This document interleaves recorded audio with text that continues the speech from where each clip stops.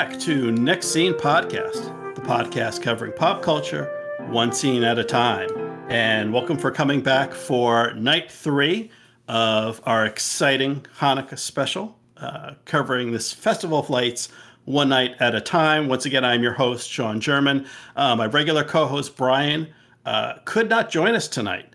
But in his place, I have a wonderful special guest all the way from It's Time to Rewind and Flights, Tights, and Movie Nights.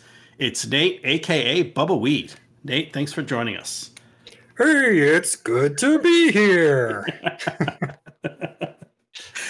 Is that the podcasting armadillo? Yes, it's my good friend, the Holiday Armadillo. The Holiday Armadillo. Holiday podcasting. Yeah, and observant listeners may have picked up on that reference. So for tonight, our Hanukkah special that we'll be discussing will be from season 7 of Friends. It's the one with the Holiday Armadillo. So to get started, Nate, what is your history, your background with Friends and with this episode? Yeah, I have enjoyed Friends for a long time. I'm not sure which season that I jumped in on, but I definitely watched it whenever it was first airing. And I watched it all the way through up into the finale at season 10. I definitely remember seeing Aisha Tyler coming in and on the 10th season and all the weirdness at the end. But I don't think I watched it all the way from the beginning, but it's possible that I might have. My memory does not go that far back. And then I did just recently do a full rewatch this past summer, as going through it on HBO Max. So it's pretty fresh in my memory, and that's part of why I signed up to talk about this episode. Well, that's good. That's timely. So you'll have it'll all be fresh in your mind. So how long did that take to burn you? So you watched all the seasons from beginning to end, right? Yeah, all 10 seasons. I had no skipping, and I was watching it with my wife. So I think we burned through it pretty quickly. I think maybe 2 months, give or take. Oh wow! Okay. So you're pretty dedicated in your task there. Yeah, it was. Well, it's one of those where Friends is perfect for a background watch because it's not something that you have to devote your full attention to. It's something that you can just have in the background. So we would have it playing a lot whenever we were home, and we wouldn't be paying 100% attention to it. And of course, we have an infant in the house. Right, so yeah. Our attention is kind of divided between the show, but that was like just something good to have on and to watch, and we did sit down and watch a lot of it, but we didn't necessarily pause to go in the other room and do things, so it wasn't. I think that helped us get through it faster. Yeah. So my history is actually I don't think I've seen this episode until preparing for the podcast and looking up, sort of lists online of kind of favorite or best Hanukkah episodes of TV shows. I did watch Friends. I remember I was around when they first started, and I was not a dedicated watcher, but if I was, if I was in front of the TV watching something else and it came on, I might stick around and watch an episode. So I've seen an episode or two here and there. But I think by this point I had dropped out. So this was, season 7, episode 10. Season 7, episode 10 originally aired on the 14th of December in 2000. And I had probably dropped out around season 4 or 5 in terms of when I would have watched episodes as they aired. So I don't think I saw this when it originally aired, but I've seen it a few times now. So let's dive in with the recap of season 7, episode 10 of Friends, the one with the holiday armadillo. I don't know why that's so difficult. Holiday Armadillo. So we start with the cold open before the credits. We're in the apartment where Monica and Chandler are betrothed. They're betrothed, and they've got they're talking about dinner. Plans for dinner and a show. Phoebe walks in with her mom's skull, which disturbs everyone. And then we get we kind of talk about we get the holiday aspect comes in where Ross talks about how he's got Ben for the weekend, his son, and he wants to take this year to teach Ben about Hanukkah. And then Phoebe makes a remark about teaching Ben about the Christmas skull and how people die. Yeah, and I also love the physical humor. Ross is, I think he's the best whenever he's doing physical comedy. And just the moment whenever Phoebe asks if he wants a piece of licorice from the skull, and then he looks at it strangely, and then he just has that, that jump where he just like, oh, okay, and then grabs it and takes it like it's nothing after that. Yeah, it's a nice little I guess switch or misdirect, because originally when Phoebe comes in, it's Monica and Chandler there. When she says, "Oh, this is my mom's skull," they're like, pull back in revulsion, and then she's got to clarify, "No, this is not the skull of my mother. This is a skull my mother owned." And yeah, like you said, Ross gives that beat, and you wonder, is he going to be repulsed or disgusted? And then he's like, "Oh, licorice, okay." Yeah, a lot of it's. I like that you mentioned physical comedy, because I don't think Friends is known for like pratfalls. It's not Three Stooges type physical comedy, but there's a lot in body language and certainly facial expressions. So a lot of physical comedy in those kind of reactions in those situations. Yeah, there is a handful of like slapstick comedy. The first one that comes into mind is whenever with Ross and Joey, like whenever Ross is mad at Joey and Joey's like, "Go ahead and punch me," and then Ross goes to punch him, Joey ducks, and then he hits his hand on the pillar behind him and breaks his hand, and Joey's like, "Well, it was just a natural reaction.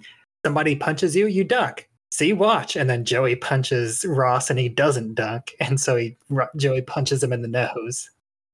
So then, so after this, we get into the credits, and then we come in in Central Park, and so Monica and Chandler are continuing on their storyline and being betrothed. Chandler's asking if Monica is going to change her last name to Bing. She says Bing is weird. And speaking of weird, we have Phoebe enter, and we get our introduction to our second storyline. In addition to whatever's going on with Monica and Chandler, that her apartment that she used to share with Rachel is going to be ready, and she wonders if if Rachel is Rachel going to move back in with her, or is she just having too great a time living with Joey? Yeah, and it's important to mention that at this point in the season, Monica and Chandler are living together in Monica's apartment, and Joey is still across the hall. And for a little while, Rachel and Phoebe were living in Phoebe's apartment until it burned down when Rachel left a curling iron on. And so Phoebe is staying with Monica and Chandler in Rachel's old room, and Rachel is staying with Joey. Thank you for the update. Yeah, it's a lot of musical chairs. And I don't think Ross is living in Ugly Naked Man's apartment across the street yet. Yeah, I don't remember much about Ross's apartments. I don't know if we get to his apartment in the earlier seasons that I would have watched through the first run. I think we spend most of our time here, where Monica and Chandler are living now, and then across the hall, which was Joey and Chandler, and is now Joey and Rachel, are the two apartments that I remember mostly. Yeah. Well, I should say so. Yeah, so now I think we've got all three of the main storylines. We've got Ross and Ben, he mentions introducing Ben to the idea of Hanukkah. We've got Phoebe and her concern about if Rachel's going to want to move back in with her, or if she's having too much fun with Joey, and then just whatever's going on with Monica and Chandler. I don't know if that it counts as like a plot line. They've got a handful of scenes. I don't know if that really constitutes like a C line through the plot. So our next scene, we cut over to Joey. Speaking of Joey's apartment, we cut over to the apartment, Rachel and Joey, where Joey's playing the drums, which was a gift from Phoebe, in an obvious attempt to try to make the whole scene uncomfortable, try to drive Rachel out of the apartment. And of course, the first question is, how can Phoebe afford a brand new set of drums? And I didn't even think of that. on her, massage salary. Mm-hmm. Yeah, maybe one of her clients is a drummer or an instrument dealer, and she has it on loan. Could be, because I'm pretty sure that it disappears next episode. There you go. Yeah, I don't know what what she's told Joey, if she's told him that it's a permanent gift or whatever. But I'm guessing, as soon as Rachel moves out, she'd have to take the drums back. So we get a quick cutaway to Monica and Chandler, and they're in a restaurant. They have a reservation, but they're being told they have to wait for a table, and they've got. Chandler says they've got tickets to the Music Man at 8. And for anyone who's curious, there was a revival of the Music Man on Broadway in 2000, starring Greg Bierko and Rebecca Luker in the lead roles, and it got fair reviews. Apparently, it got some better reviews than the recent revival with Hugh Jackman and Sutton Foster in those roles, which kind of surprised me. Doing a little bit of research, it turns out a lot of Broadway reviewers don't like Hugh Jackman. That's surprising. I thought everybody likes him. Yeah, I guess it's all the Marvel stands. Yeah, maybe he's not their idea of a traditional Broadway song and dance man, for whatever reason. But so Monica says that Chandler should give the maitre d' some money to get a table quicker. And I'm wondering, Nate, so have you ever tried that? Have you ever tipped the head of house in front of a restaurant to get a better table or to get a table quicker? Well, I've never been to a restaurant fancy enough to have a maitre d' other than, like Outback Steakhouse. And I don't think they get paid enough to, I don't think they care enough to bump you in the line. Yeah. Yeah. I've never done this. I have, I've been in restaurants where either a reservation and I was waiting past the reservation time, or just the kind of place where you put your name on the list and you wait. I wouldn't know how to do this. I think I would be kind of like Chandler in this situation. And this kind of becomes a running gag where, he tries to like putting, holding up a 20 or folding up a bill in your palm and then giving a guy the handshake. He tries that, and it turns out he puts the bill in the wrong hand. He's got the bill in his left, and he shakes with the right. This is my favorite running gag of this episode. I just love everything about this, and Chandler just sells it so well. Matthew Perry is phenomenal with this whole running gag from start to finish, and especially, we'll get to it later, but the callback is just wonderful. Yeah, so we'll put a pin in that. We'll kind of keep this in mind for later. It does come back, and it comes back in a really nice way later. So moving right along, we cut to our next scene where we've got Ross and Ben. I guess this must be Ross's apartment. Well, not must be, but probably is. So Ross is sitting with his son Ben, and he's trying to talk Hanukkah. He starts to talk, so Ben, you know what holiday is coming up? And Ben's like, oh, Christmas. Well, you know what other holiday? Christmas Eve. And it should be worth noting that at this point in this show, Ben is played by either Dylan or Cole Sprouse. I always forget which one it is. Yeah. I think it's Cole in this episode. At least he's credited. I don't know. Yeah, is he? I think it's always Cole. Yeah. Like it's always the same one, but I forget which one it is.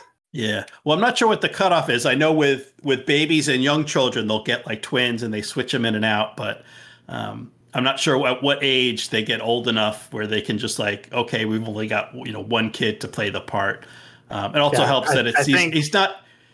Yeah, I think like the 5th through the 8th season, Ben is always Cole Sprouse. Okay. Whenever he's little kid Ben, which I think he only gets like 4 episodes across those 3 seasons. Mm-hmm. Yeah. Well, and he's only in he's only in a few scenes, so it's probably enough that one kid can cover it. Yeah, I think it's Cole, and he's holding his own as a kid actor. And Ross is desperately trying to turn this into a real Hanukkah episode with start telling the story about the Maccabees, and Ben is just going to break into song with Christmas carols. He's being the epitome of an annoying kid, just completely off on his own tangent. As he is Christmas focused, and there's no getting him off the Christmas track. Yeah, which makes sense as a child, that he would be excited about Christmas. I don't know, especially since we skipped over, but at one point earlier, they do mention that Carol does dress up as Santa every year for him. Right. Yeah. So I'm trying to remember. I don't remember any other holiday episodes, specifically Christmas or Hanukkah episodes from previous seasons. But yeah, so they mention that to give you an idea that Christmas is a pretty big deal in their household. Usually it's Thanksgiving that has the big Friends episode every year. Yeah. So Carol dresses up every year, and I don't know if they've mentioned it yet or if this comes up later, but at some point they do mention that it's 2 nights before Christmas. That they definitely mention it whenever whenever he goes to the costume shop. Yeah. Oh, that's right. Yeah, when Ross tries to hunt up a Santa costume, and the guy mentions, you're looking for a Santa costume 2 days before Christmas, which makes sense. So just to line it up, in 2000, the third night of Hanukkah,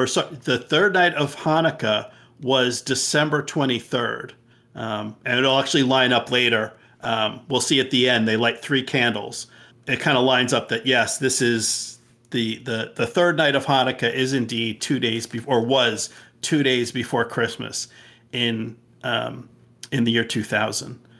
So Christmas is imminent. You can taste the eggnog, the Christmas trees, the smell of the pine and the fir is in the air. So of course, young Ben is very excited.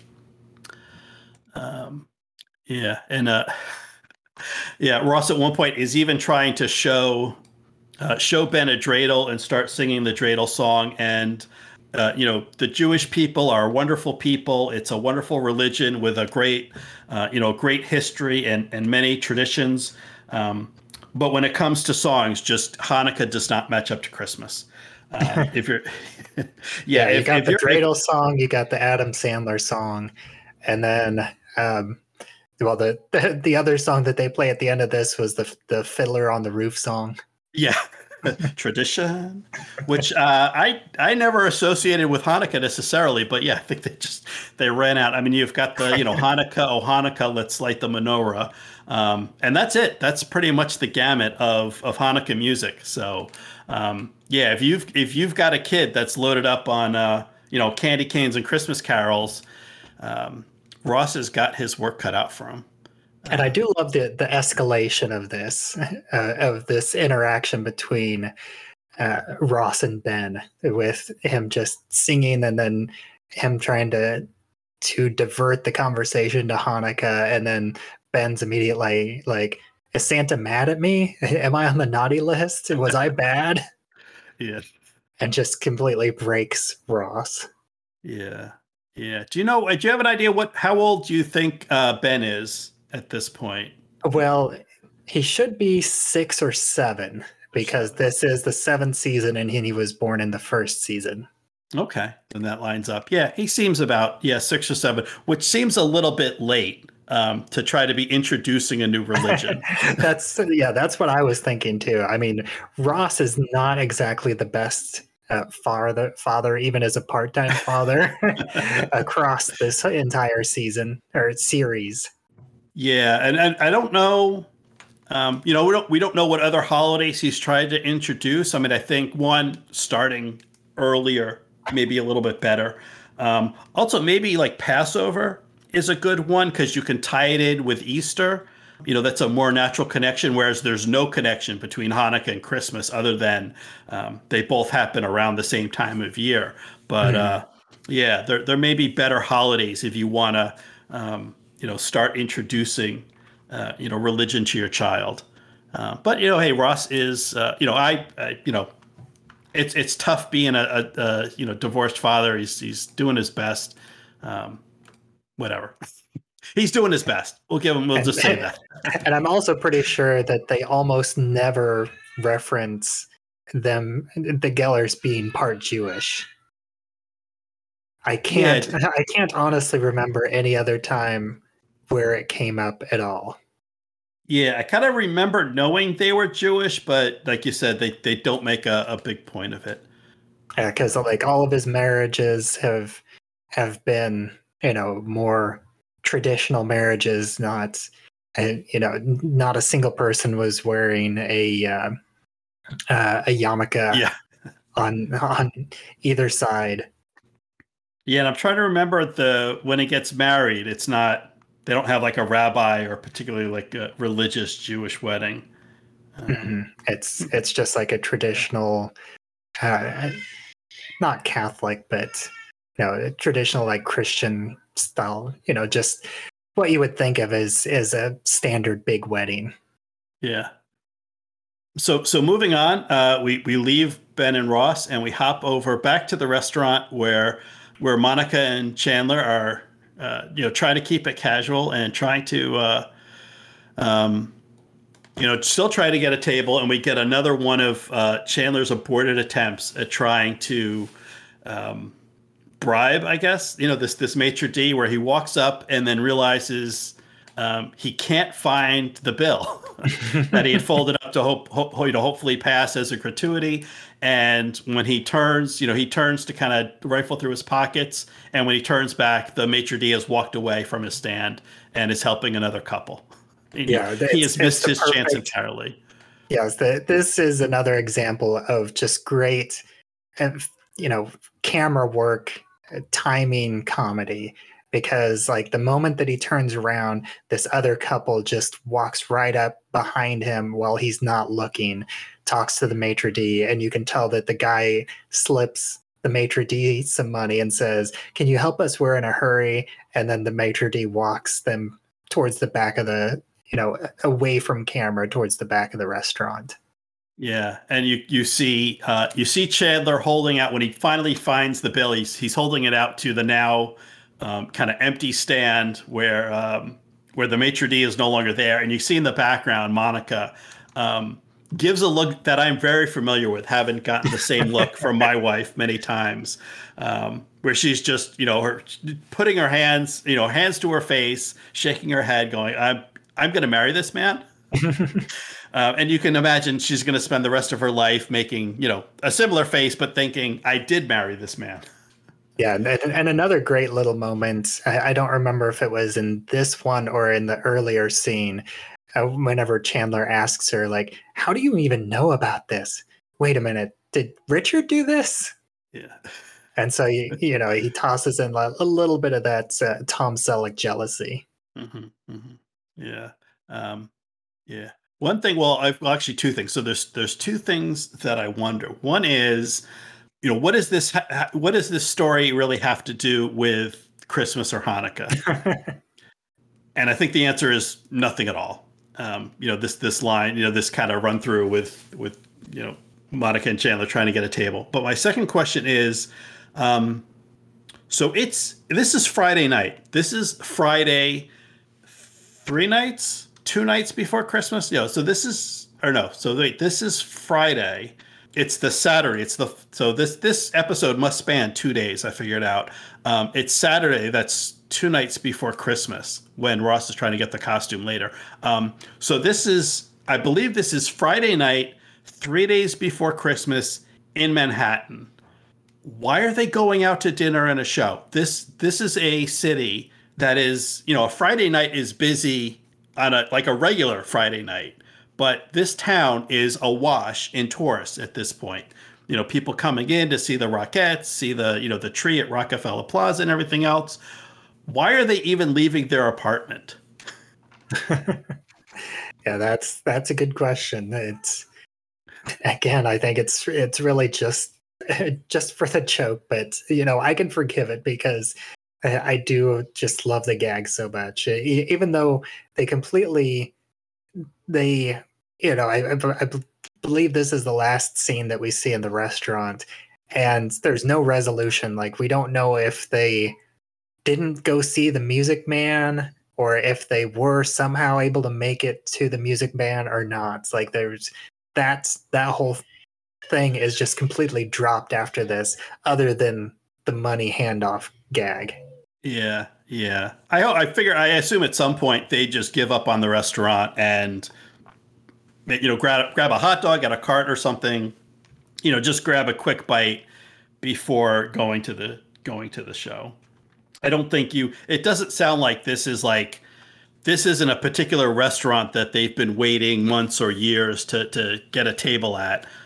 This is just where they're eating before the show, where the show is the main event for the evening. So if they have to miss dinner, they'd rather miss dinner to see the show than miss the show waiting on dinner. But like you said, no resolution, which is fine. I don't think we really need it. Yeah. And so we leave the restaurant, and Monica and Chandler, we head over. We see Phoebe walking down the hallway of the apartment building towards Joey's apartment, where she hears drumming and she smiles, figuring this must be driving Rachel crazy. Opens the door, and it's Rachel drumming. Turns out Rachel loves the drums.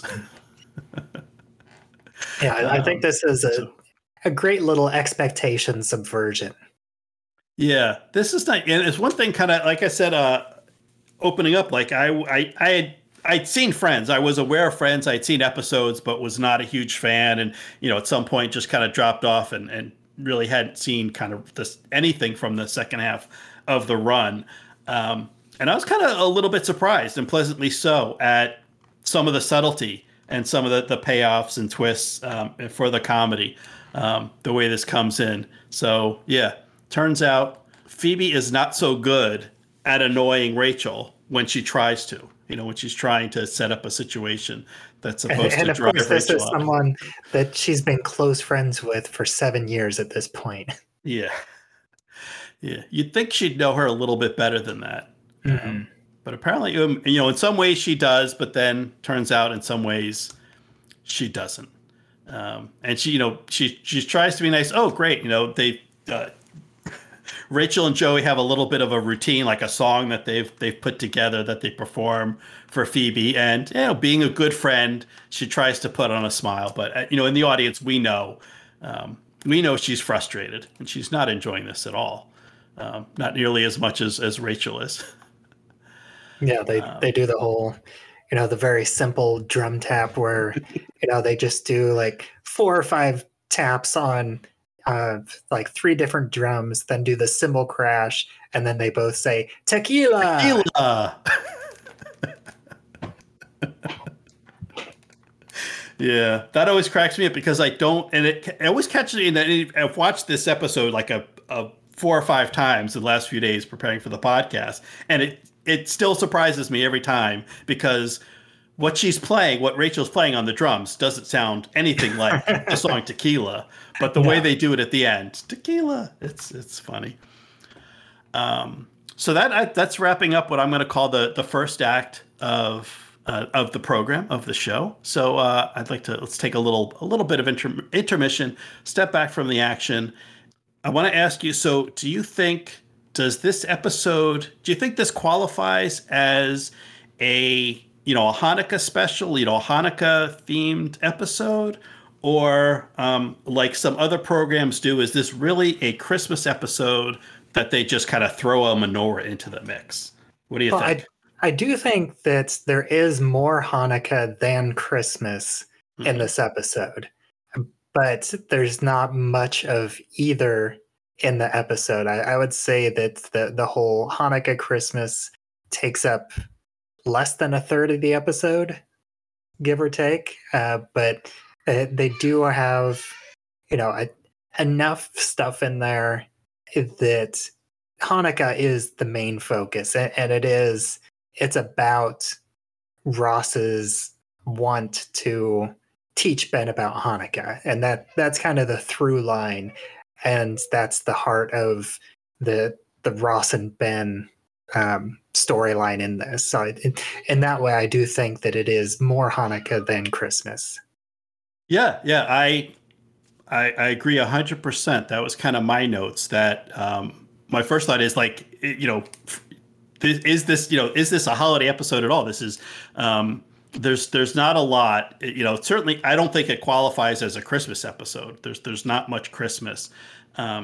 There's a little bit of Hanukkah, but there's more Hanukkah than Christmas. So I guess in that sense it does qualify. You're right that that Ross and Ben Hanukkah storyline is the main kind of the main line of the three. It seems like let's do, this is going to come out around Christmas, Hanukkah time of year.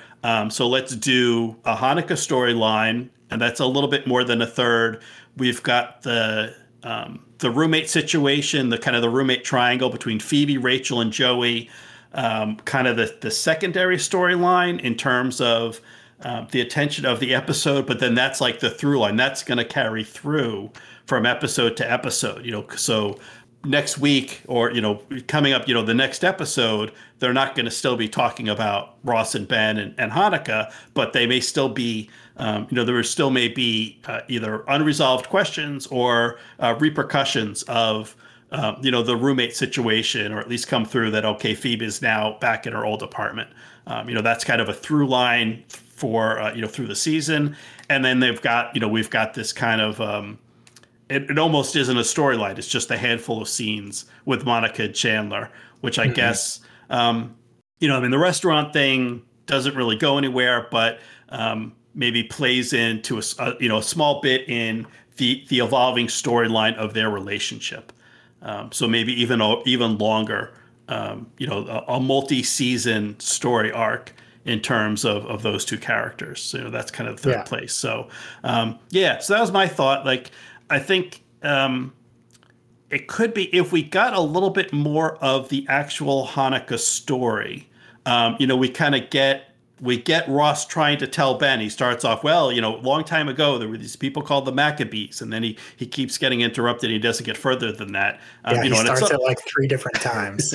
Yeah. I mean, at some point, spoiler, at some point he does get to tell the story, it seems like, but we don't get to hear it. And then, we just kind of... the audience doesn't hear it. Only Ben does. Yeah, I mean, we kind of come in at the end where we see, Ross is wrapping up, where he's like, and then the oil lasted 8 nights. And now we have Hanukkah.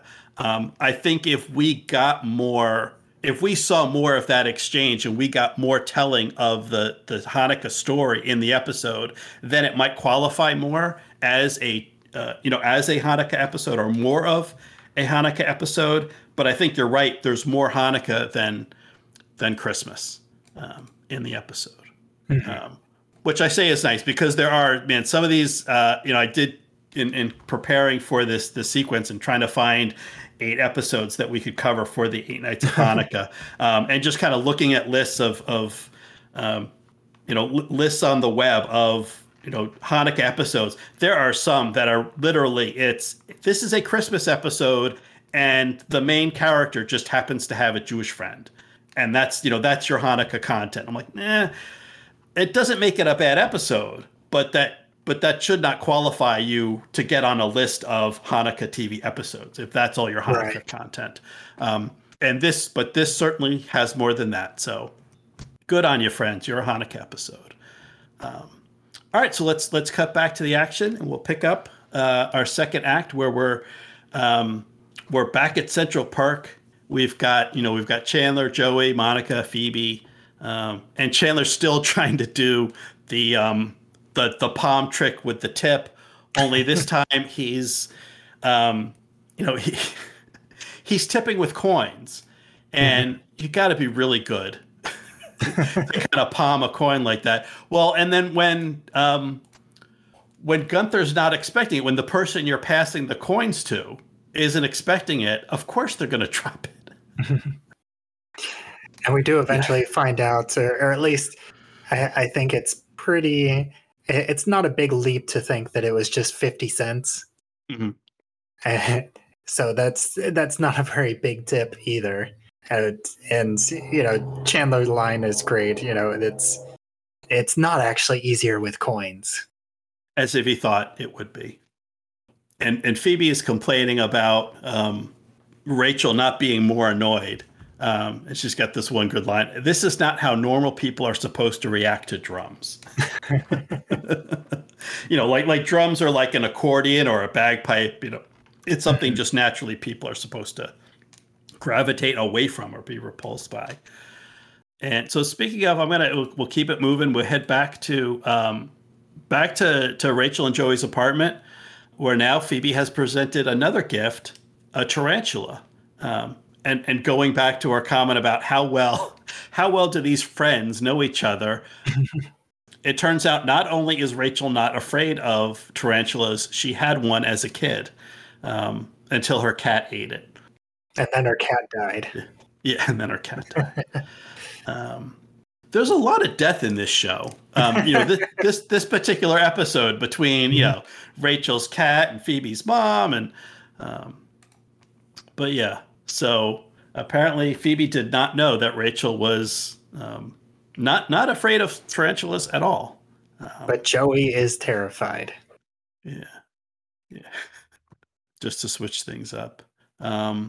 But Rachel and Phoebe, Rachel kind of figures out what's going on in terms of, Phoebe's trying to get her out of this apartment, and they have a little heart-to-heart, a little talk about the relationship. It comes out about the apartment. They have a nice little moment. Then it's one of those things where it's a whole sitcom. Oh, everything works out before the end of the episode. Mm-hmm. Even though this isn't the full resolution, but it is them making up. Yeah. Well, we're heading. They're moving the plot along. They're heading in the right direction. And they don't, things are going to work out at the end of the half hour, but it's not going to be a magic wrap up at the end. They do show us some progression, and that's nice.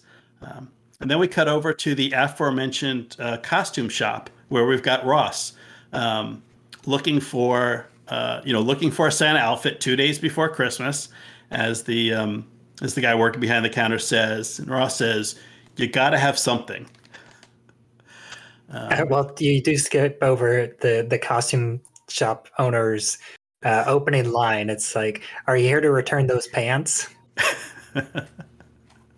It's funny as a line, but at the same time, I don't I don't think Ross's pants are that bad. I believe they're just like standard khaki pants. They don't look that goofy to me. Yeah, no, I don't think. I don't think the shop owner or the guy working in the shop really thinks Ross is wearing a costume. don't think, I don't think we're supposed to believe that he believes it's a costume, but he's obviously making a remark uh, on It's not like Ross's he's dress. wearing. It's not like he's wearing his leather pants. Yeah, yeah, but that's the delivery of that line really makes it. Mm-hmm. Yeah, you're here to return those pants. Um, so yeah, so Ross is desperate. He says you got to have something, and then we cut back to the apartment where Ross enters as the titular holiday armadillo. So this makes me wonder, like, so is this of everything they had, of what little they had in the shop at that time? This is the thing that Ross thought was closest to Santa, or this was the most holiday themed. Yeah, that's my best guess. Although I will say that the costume itself is impressive. It is a nice looking armadillo costume. Oh, certainly. This is a very, I don't know, realistic, I wouldn't say, but it is involved with the legs and the feet and the stomach and the shell around the back and the nose and the helmet or the hat and the ears. And it is quite an impressive costume. So I'm assuming he didn't just take like the least expensive option that they had, but I'm also guessing like maybe most of the stuff at the costume shop was like holiday themed and, a lot of scary stuff. And he's like, well, I don't want to scare Ben. I don't want to be I don't want to be a ghost or a skeleton or anything. So armadillo. So I wonder, because he keeps trying to tell this story, and he starts off with, well, there are these people called the Maccabees. Well, the Maccabees were warriors. This was like the army of the Jewish people at the time. Were there no, no like warriors or knights or like, Roman centurions or anything of that sort that he could have, something would have had a more connection to the Hanukkah story than than a holiday armadillo. Although I do like Monica's line is about they both wandered through the desert. Yeah. Yep. Yeah. They both wandered through the desert. I'm sorry. I've got it. I've got the episode, the moment freeze framed right when Ross enters the apartment, and he's just standing with, particularly the hands with the four fingers or the claws of the armadillo. And I didn't really realize armadillos are so hairy. So the sleeves, there's hair, at least cuffs around his wrists are hairy, but also the between the legs, that area, there's a lot of hair sticking out from behind the shell. And I'm like, oh, well, I guess they are mammals, so they would have hair, right? Armadillos are mammals. Yeah, I've since moving to Georgia, a little less than a couple years ago, I haven't seen any live armadillos, but I have seen quite a few non-live armadillos on the side of the road, and yeah, they are hairy. Yeah, yeah. So now Ross as the holiday armadillo once again tries to tell Ben the story of the Maccabees and how Hanukkah came to be when here comes Santa. Turns out Chandler was able to hunt down a Santa costume and shows up and and I think this is the real payoff of of that storyline with the restaurant and the maitre d' when Santa tries to pass Ben some cash in a handshake, and Ben asks him if he has any gifts, and he's like, I sure do. And yeah, if you're not expecting someone to hand you something in a handshake, you just drop it the same way Ben does. Particularly Santa. You don't expect Santa like, a guy in like just this big red outfit and reindeer and bells and, shouting ho, ho, ho, isn't usually trying to be sneaky, especially, trying to, pass you money on the down low in a handshake like that. But yeah, so the story gets interrupted by Santa, and then later Superman arrives. Somehow there's a Christmas Superman as well to complete the trio. And it is also worth mentioning that both Ross and Chandler as Santa both have that affected talking voice as they are speaking to Ben because they are characters and they have to put on a funny voice as he talks about the Maccabees. Mm-hmm. Yeah. Well, I guess you've got to keep up the illusion, as I don't know if, Ben is not supposed to pick up on that this is his father and his father's crazy friend dressed up. So, yes, and I can understand, Chandler, kind of that's the way we expect Santa to sound. He's got a deep voice and he's very ho, ho, ho. But I don't know how Ross, how Ross came to determine what does an armadillo sound like, or what should the holiday armadillo sound like? And apparently he sounds a lot like Santa.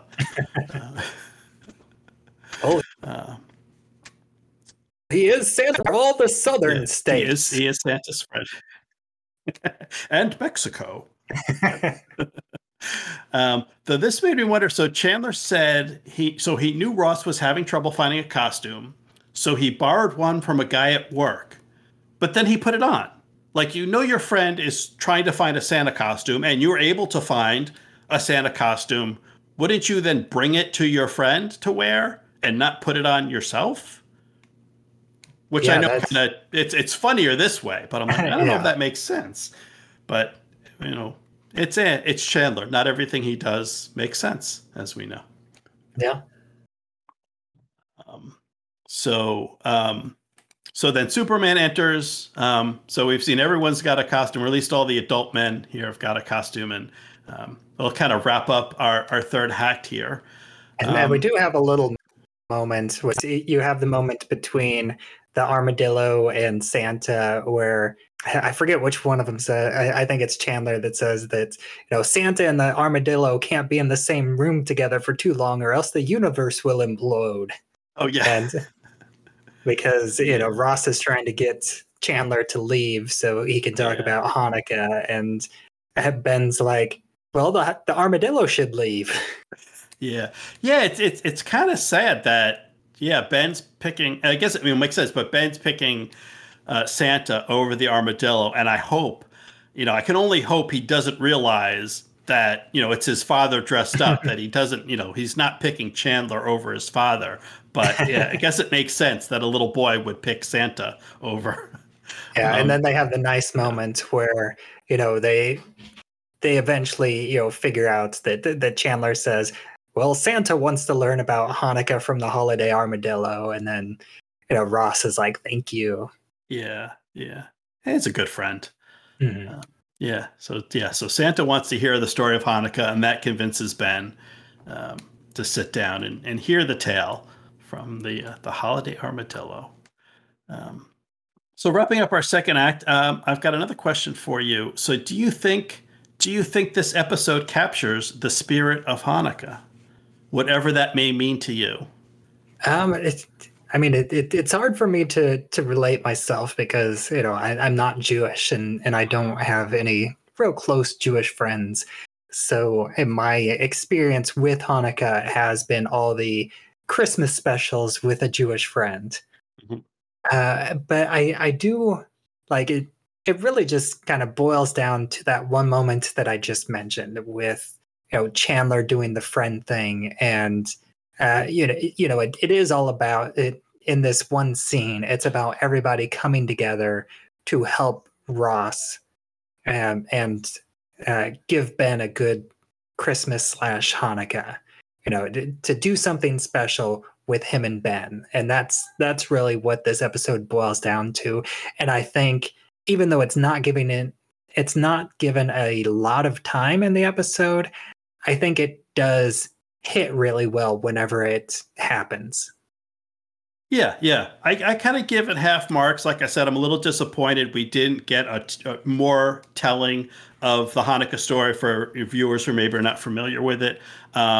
But certainly a big part of Jewish traditions and the holidays are passing on the stories to the next generation. And this Ross Ben storyline is all about him wanting to share the holiday with his son, and that's all about Jewish holidays are all centered around retelling the stories of history about about the Jewish people and telling it to the children. So it's all about that, and I guess you could say it's a little bit of a miracle the roommate storyline with Phoebe and Rachel and Joey, how it kind of works out. It turns out where they can't move in together. And I'll jump right back into the action. Our final act of the show is Phoebe and Rachel visiting the old apartment, and it turns out the room that they had split into 2 bedrooms, the wall's been removed, and now it's just one big bedroom. So there isn't room for 2 people anymore. So it isn't a question. It isn't Rachel rejecting Phoebe as a roommate or Phoebe feeling left out, where it's not an option for them to move in together anymore. So that, it's a miracle. The conflict has been resolved without, one friend having to hurt the feelings of the other. So, and that's, part of the Hanukkah story is the miracle. Oil that was only supposed to burn for one night ended up lasting 8 nights, and that's why we they light 8 candles. But here we go, the miracle of a friendship. So yeah, it's maybe not maybe it's a little bit of a stretch, but I'll say that counts as the spirit of Hanukkah. I'll give them I'll give them partial marks. And of course, the miracle of Phoebe being able to afford that apartment by herself instead of having to split the cost with a roommate. Yeah, that's the real miracle. Yeah, I guess when she sells off the drums and a slightly used tarantula, maybe that'll help cover the rent. And so we cut to kind of our final scene is the holiday armadillo, and Superman and Santa and Monica and Ben are all there, and we see that the armadillo is finishing up. Finally got to tell that story, and he's saying, and the miracle was that little bit of oil that should have lasted just one day burned for 8 whole days. So Ross got to tell the story of Hanukkah to his son, which is all about which is what it's all about. In addition to, my favorite part is when Superman flew all the Jews out of Egypt. Yay, Superman. And then it is, it is sundown. It is night in the city. They light the candles, as I mentioned earlier. We can see there's street candles lit, which is appropriate. So in 2000, the third night of Hanukkah was December 23rd, was a Saturday, and that was 2 days before Christmas. As we heard. So the 3 candles, the 2 days that the guy at the costume store mentioned, it all lines up, and great. And then a little coda, the little finishing flourish at the end is cutting back to Joey and Rachel's apartment, and she is securing the tarantula cage, make sure the cover is on tightly so that Joey can come out of his bedroom, because he is much more frightened of this spider than Rachel is, which is, he's still wearing the Superman costume. Yeah, I was going to say, so not only does it play on sort of the stereotype or the tropes of, women being more fearful of spiders than men, but then, on top of it, he's a frightful Superman, which adds to the comedy. And we did skip over, one other great little joke whenever Phoebe and Rachel come in and all the lights are down and they say, that it looks like the Easter Bunny's funeral in here. Oh, yeah. Oh, yeah, kind of, yeah. And that's where we get the tradition. Yeah. The Easter Bunny's funeral. I got to say, overall, I enjoyed the episode much more than I thought I would. This is turns out Friends is a good show. Who knows? I guess there's a reason it lasted 10 seasons. It's definitely a funny show. It has a lot of moments. During my rewatch, I enjoyed more episodes than I didn't, but there were a lot of moments where, I had to kind of poke fun and remind myself, boy, these really are terrible people that we're watching. Yes. Yeah, for the most part. for the most part. So kind of, on that note of, as we've both said, we enjoyed this episode, but a lot of what we've talked about on previous seasons of the Next Scene podcast and previous holiday specials, we've talked about movies that are kind of part of family traditions that we watch every year, around the holidays. Do you think is this part of your annual tradition, or do you think this, is this suitable for yearly rewatching every year around Hanukkah or Christmas? Yeah, I think this could fit into a yearly rewatch. It's, it doesn't have a very much of the terrible people nature of any of the friends. None of them are doing anything worse than trying to bribe a maitre d' and failing. It's funny, and it's it has the heartfelt moments at the end of the second act. It's one of the better episodes, I think. Yeah, I might give it 2 out of 5. I don't think it has a lot of rewatchability, but it does have a lot of good moments. It is very sweet. Like I said, it everything kind of works out, and even when even when the friends are trying to I don't know if deceive is the right word, but like when Phoebe's trying to kind of trick Rachel into moving out, out of Joey's apartment. She's doing it. I think she's doing it for the right reason. She's doing it because she wants to live with Rachel, because Rachel is her friend, not necessarily that she dislikes Joey. It's coming from the right place, and then it does all resolve in the end in a very sweet manner. So yeah, it happens in a very lighthearted way, and none of what she does is really destructive. Like it's not damaging to the friendship at all, because it is about getting gifts or giving gifts, and it's about her wanting Rachel to live with her. Like it all comes from a place of positivity, and there's not really any real negativity. Like the only sort of negative thing, and it's played up so over the top that it's just funny, is just the fact that Joey is afraid of the tarantula. That's really the only sort of negative that we get in any of that. And that the drumming annoys Monica and Chandler across the hall. Mm-hmm. Yeah.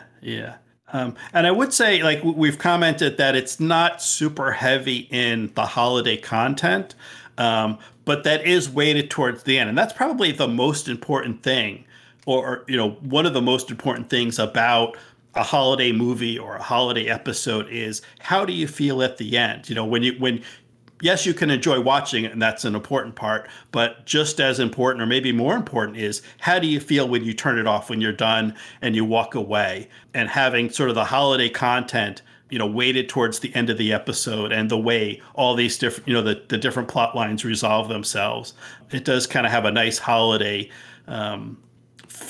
friendly, and some family. I mean, there's a brother and sister and a couple getting married. So, friends and family warm feeling at the end. And so that's something you always like to have around the holidays. So it does good in that. So Nate and I, we don't have a personal holiday story to share with you for this night, for the third night of Hanukkah. But I figure I'd give you a little bit of Hanukkah history, some customs in celebrating Hanukkah around the world. In North Africa, particularly around Morocco, it's customary to hang the menorah on a hook beside the mezuzah on the doorway in front of the house. And the thought behind that tradition is it enhances the menorah. The light of the menorah enhances the protection already offered by the mezuzah. And if you look at so you'll see if you have a menorah made in North Africa, a lot of them have a ring at the top, or some other hook for hanging, as well as flat metal backing. You'll have a metal backstop behind where the candle or the wick for the flame will go, so you don't burn your house down. But yeah, and then another tradition from some parts of Morocco is on the last night of Hanukkah, or the last day of Hanukkah, children are sent out to collect the wicks, any leftover cotton wicks from the oil lamps or the oil menorahs used for Hanukkah. And then at sundown on the last day, all those wicks are ignited in a single fire or a bonfire, and folks will gather around to sing and dance around the fire. And there's a tradition of leaping over the fire, which is is supposed to be good luck. And this is something particularly for women, especially women seeking a partner or struggling to conceive, that as you dance, if you leap over the fire of the remaining cotton wicks of the menorah, this is something that will bring you luck. So maybe that's something you should consider doing. You take all those leftover wicks or candle bits at the end of the 8 nights and put them into a big fire and jump over them safely, of course. All right, so I'll let you go. Thank you very much for your time. It's been wonderful having you here, and I'm sure our listeners want to hear more. So if you have what you've got going podcast wise and otherwise, anything you'd like to share with our listeners. Sure. Right now, over at my main podcast, it's Time to Rewind. That's where I take a look at time loop movies and TV shows, and I break them down one loop at a time. Right now, I'm smack dab in the middle of my Buffy and Angel season, where I'm taking a look at the Buffy season 6 episode Life Serial, where she's in a time loop trying to sell a mummy hand at the magic box. Before I move on to the Angel time loop from the 5th season, where Fred turned into Illyria, who is about to explode, and she's jumping around through time. And over at my long-running site, flightstights.movienights.com, I have written reviews of superhero movies, and by the time this comes out, I should have a review for Wakanda Forever, and I also have reviews of Werewolf by Night and Black Adam, and and of course I have reviews of over 500 other superhero and comic book movies over there. So pretty much any superhero movie you've ever heard of, I've seen it and I've written about it there. Yeah, those are 2 great shows. I recommend our listeners check that out, and particularly if you found this show through my work on Groundhog Minute, talking about Groundhog Day 1 minute at a time. That's a good place to start with It's Time to Rewind, and in your first season there, talking about Groundhog Day 1 loop at a time. So certainly a very interesting take, a different take on that film. So again, if you found me through Groundhog Day, I would say that's a good place to start with It's Time to Rewind. Yeah, instead of breaking the movie down into 100-minute and into like 100-minute length episode or minute length chunks of the movie, I have like 2 or 3 big chunks of the movie, and then a lot of very short chunks of the movie for the various time loop montages within the film. Right, and if listener if you're wondering, well, how does he cover all those slaps where like each time loop is like literally the length of time it takes Rita to slap Phil? Well, you'll have to tune in and find out how he did that. Yes, that was an interesting challenge, and you were certainly up to the task. And listeners, if you're up to the task, you can join the conversation, give us feedback, share your Hanukkah and holiday armadillo memories at our Facebook listeners group, the Jelly of the Month Club. Once again, I am Sean. You've been our listeners. We've had our great guest, Nate, and we will see you next time for The Next Scene.